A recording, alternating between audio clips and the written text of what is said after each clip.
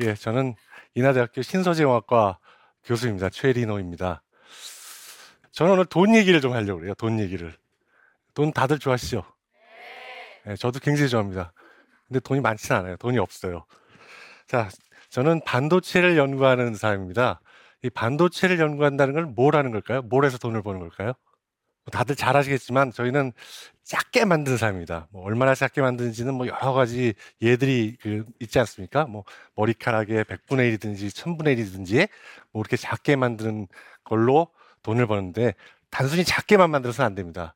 저희는 작게 많이 그리고 똑같이 만들어야 됩니다. 그래야 돈을 많이 벌 수가 있어요. 그래서 그렇게 만드는 것이 저희가 반도체 연구를 하는 사람의 일입니다.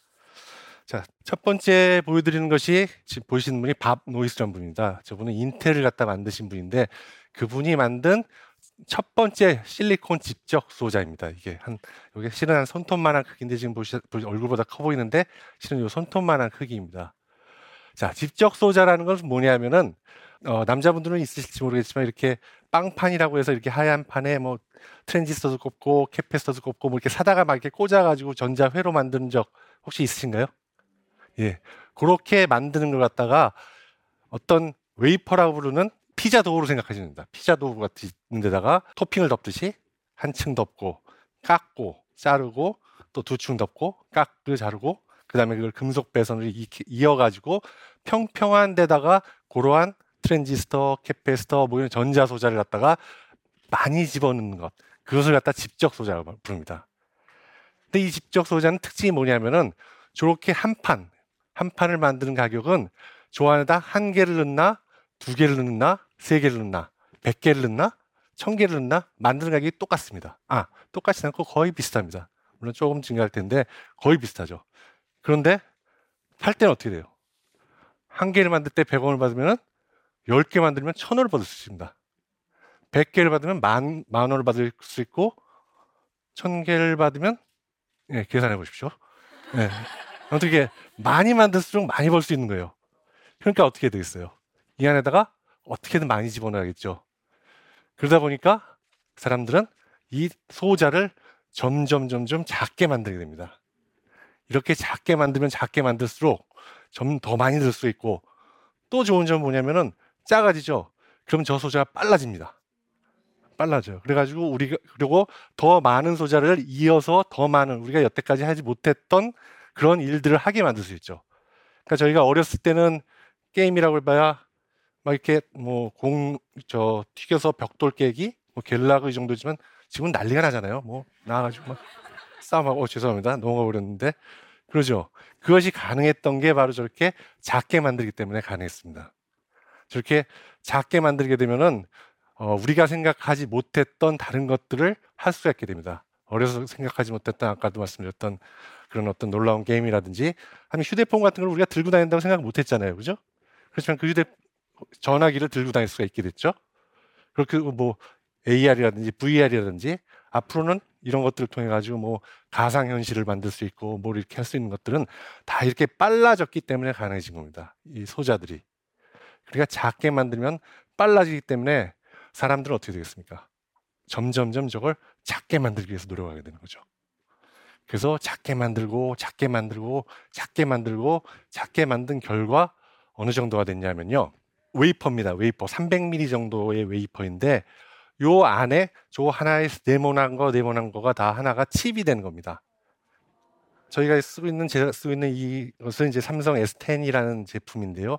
이 삼성 S10이라는 제품에는 삼성 엑시노스 9820이라는 AP 이 안에 들어있는 컴퓨터라고 생각합니다. 컴퓨터를 도우는 칩이라고 생각하면 됩니다. 그게 가로 세로 1cm인데 그 안에 있는 트랜지스터가 몇 개가 들어가 있냐면 100억 개가 들어가 있습니다.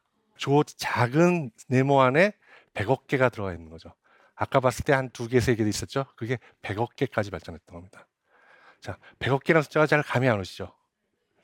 100억 개. 사람의 머리카락이 몇 개인지 아세요? 사람이 갖고 있는 머리카락이? 물론 사람마다 다릅니다. 사람 머리카락이 얼마냐면은 보통 일반적으로 머리가 가진 사람은 8만 개에서 10만 개 정도라고 합니다. 그러니까 100억 개가 되려면은 그런 사람들이 10만 명 있어야 되는 거죠. 10만 명의 머리카락의 숫자, 그 숫자를 조기 1cm by 1cm에다가 는타, 그런 정도의 트랜지스터 숫자가 있다라고 생각합니다. 근데 그 트랜지스터가 단순히 이렇게 많이 들어가는 게 중요한 것이 아니고 그 크기, 모양 똑같아져야 한다는, 똑같이 만들 수 있어야 한다는 거죠. 그러니까 생각을 해보십시오. 10만 명의 우리나라 육군이 한 60만 명 되나요? 머리를 갖다 스포츠 머리 믿는데 그 길이가 똑같아야 하는 거죠. 조금이라도 틀리면 안 되는 거죠. 그러니까 그 정도로 정확하게 똑같이 만드는 기술을 계속 발전시켜 오는 것이 바로 반도체가 발전해 온 역사입니다. 이렇게 계속 발전해 오다 보니까 이제 인류가 슈퍼파워를 갖게 됐습니다. 어떤 슈퍼파워냐면은 굉장히 작은 것을 굉장히 넓은 면적에서 정확하게 컨트롤해 줄 수 있는 그런 슈퍼파워를 갖게 됐습니다. 그러니까 저희가 아까 보시다시피 300mm 웨이퍼잖아요. 300mm 웨이퍼의 이쪽 끝하고 저쪽 끝의 차이에서 만들어지는 두께의 차이, 높이의 차이, 뭐 이런 것들이 1나노미터 이하입니다. 감이 안 오시죠, 이것도? 어느 정도냐면은 서울에서부터 부산까지가 한 325km 정도입니다. 직선 거리로. 거기에 경부고속도로가 있다고 치면은 그 높이의 차이가 어느 정도로 평평해야 하냐면은 개미 한 마리가 있으면 안 됩니다. 개미가 한 대쯤에 있으면 치워야 되는 거죠. 그 정도의 평평한 것을 갖다 컨트롤할 수 있는 능력을 인류가 갖게 된 거죠. 그래서 이런 반도체 기술을 이용해서 점점 이렇게 반도체라는 것이 땅이 점점 작게 만들고 많이 만들게 이제 공간이 부족해지니까 제가 하는 연구는 뭐냐면은 그러면은 이걸 갖다가 아파트를 만들어서 2층을 만들고 3층을 만들자. 그래가지고 그런 2층, 3층, 4층을 만드는 그런 연구를 하고 있습니다. 그래서 이렇게 작게 만드는 연구를 제가 하다 보니까 저도 슈퍼파워를 가졌는데 이 슈퍼파워가 단순히 연구하는 데만 되진 않고 제가 하는 모든 일을 자꾸 작게 만들어요. 제가 주식을 하는데 제가 사기만 하면 반토막이 나요. 그래가지고 저기 주변 분들은 저를 마이너스의 손이라고 부릅니다. 전화가 옵니다. 저 아는 분들한테 최인호 박사 이런 주식이 있는데 이거 어때? 그러면 들어보고 이거 괜찮겠는데요? 이거 괜찮아요. 괜찮게 보여요. 그러면 그분들이 그래 알았어 팔게 고마워. 그러고 끊어요. 아무튼 이건 제 얘기고요. 그럼 정말로 돈 번 다른 사람 얘기를 좀 해보겠습니다. 미국에 마크 마일스라는 사람이 있습니다. 지금 현재도 잘 살고 계시는데 마크 마일스는 MIT를 졸업해서 MIT 학생이었습니다. 1984년도에 MIT 학생이었는데 그 공부는 잘했는지 모르지만 말을 좀 안 들었나 봐요. 오토바이를 탔어요. 오토바이를 타다가 사고가 났죠. 그래서 병원에 누워있게 됐습니다. 예.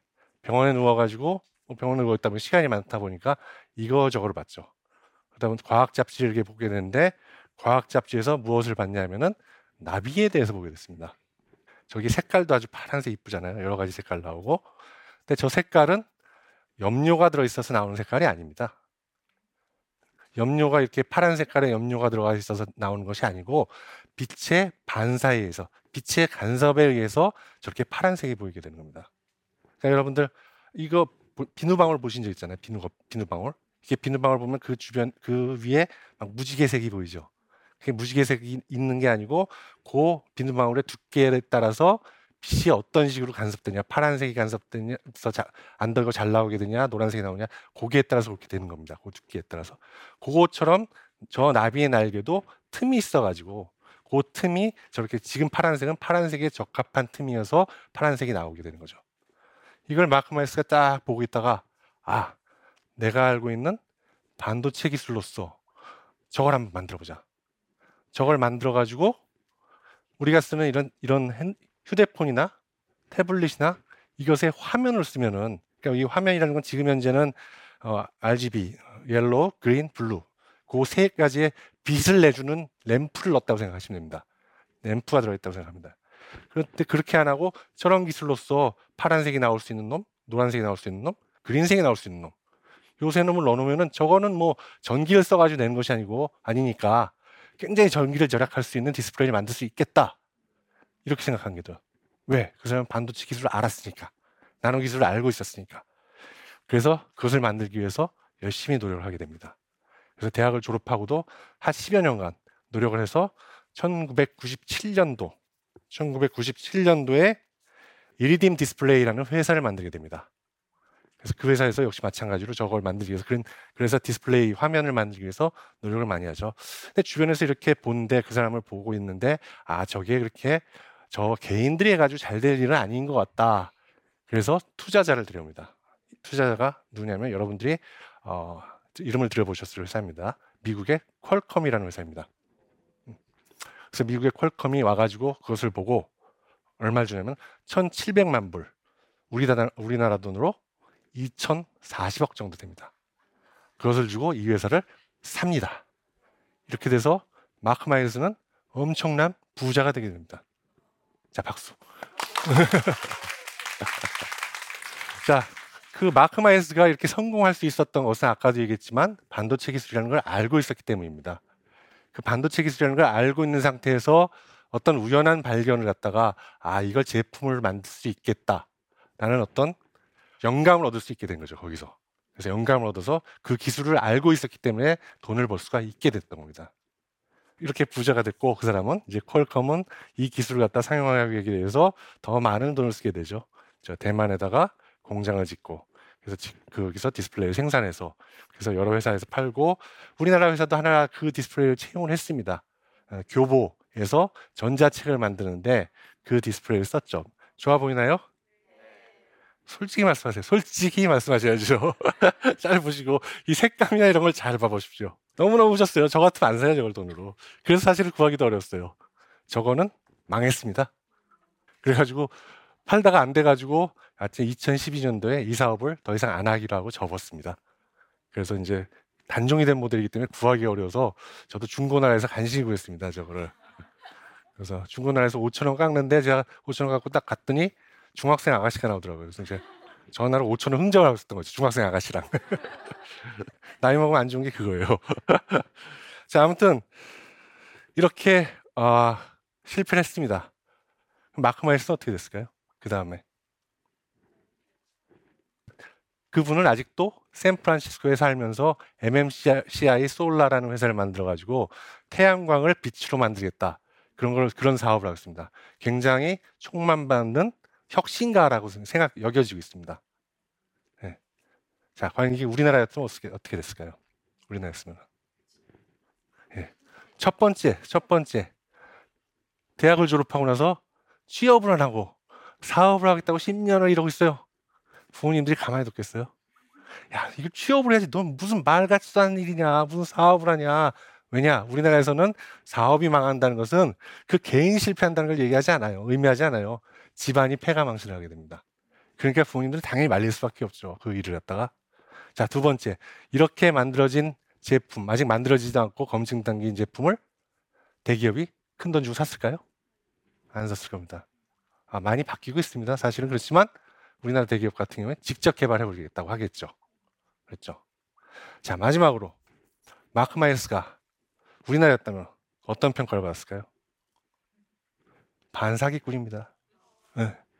내가 저놈 때문에 2조를 투자했는데 저 관상부터가 이미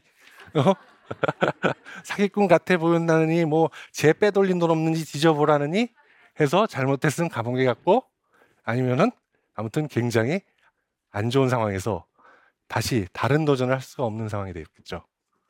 자, 지금 제가 이제 처음에 세바시에서 이 출연 요청을 받고 얘기를 해달라는 걸 듣고 사실은 고민을 많이 했습니다. 무슨 얘기를 해야지 세상을 바꿀까? 제가 생각하는 나노 기술을 갖고는 물론 월급 받고 하는 일이니까 잘할 거고 그걸로 세상을 멋있게, 빠르게, 그리고 아주 훌륭하게, 재밌게 만들어가려고 노력하고 그럴 겁니다. 그렇지만 그게 세상을 바꾸는 데는 충분하지 않을 것 같아요. 우리나라에서 어떤 그런 도전을 한다는 것, 그리고 거기서 실패를 한다는 것은 그 개인에게 주어지는 그런 어떤 부담이 너무 큽니다. 자, 이것을 사회가 같이 져줘야 합니다. 이것을 통해서 어떤 개인이 도전하고 실패를 하는 그 비용을 사회가 같이 져줘서 어떤 개인들이 그러한 도전, 제1의 도전, 제2의 도전, 제3의 도전을 계속 할 수 있도록 격려해 줄 수 있는 사회가 돼야 합니다. 그리고 개인들은 마찬가지로 아까도 말씀드렸지만 어떤 그 기술이나 이런 지식이 있어야 합니다. 그래야지 창업을 하고 할 수 있지. 요즘에 청년 창업이라는 얘기가 많이 나오죠. 고용이 어려우니까 대기업 취업이 어려우니까 어떤 창업을 통해서 고용을 좀 늘려보자라는 얘기인데 기술적인 지식을 갖지 않은 사람들한테 자꾸 창업을 하면 어떻게 됩니까? 그러니까 개인들은 그런 어떤 사회화가 되고 기회가 되었을 때 본인들이 일확천금을 할 수 있도록 그런 기술을, 나노 기술, 반도체 기술을 공부하고 배워야 합니다. 우리 모두가 나노 기술과 반도체 기술을 알아가지고 돈을 낚는 낚시터에 같이 가서 이렇게 낚시를 할 수 있도록 그렇게 되었으면 좋겠습니다. 감사합니다.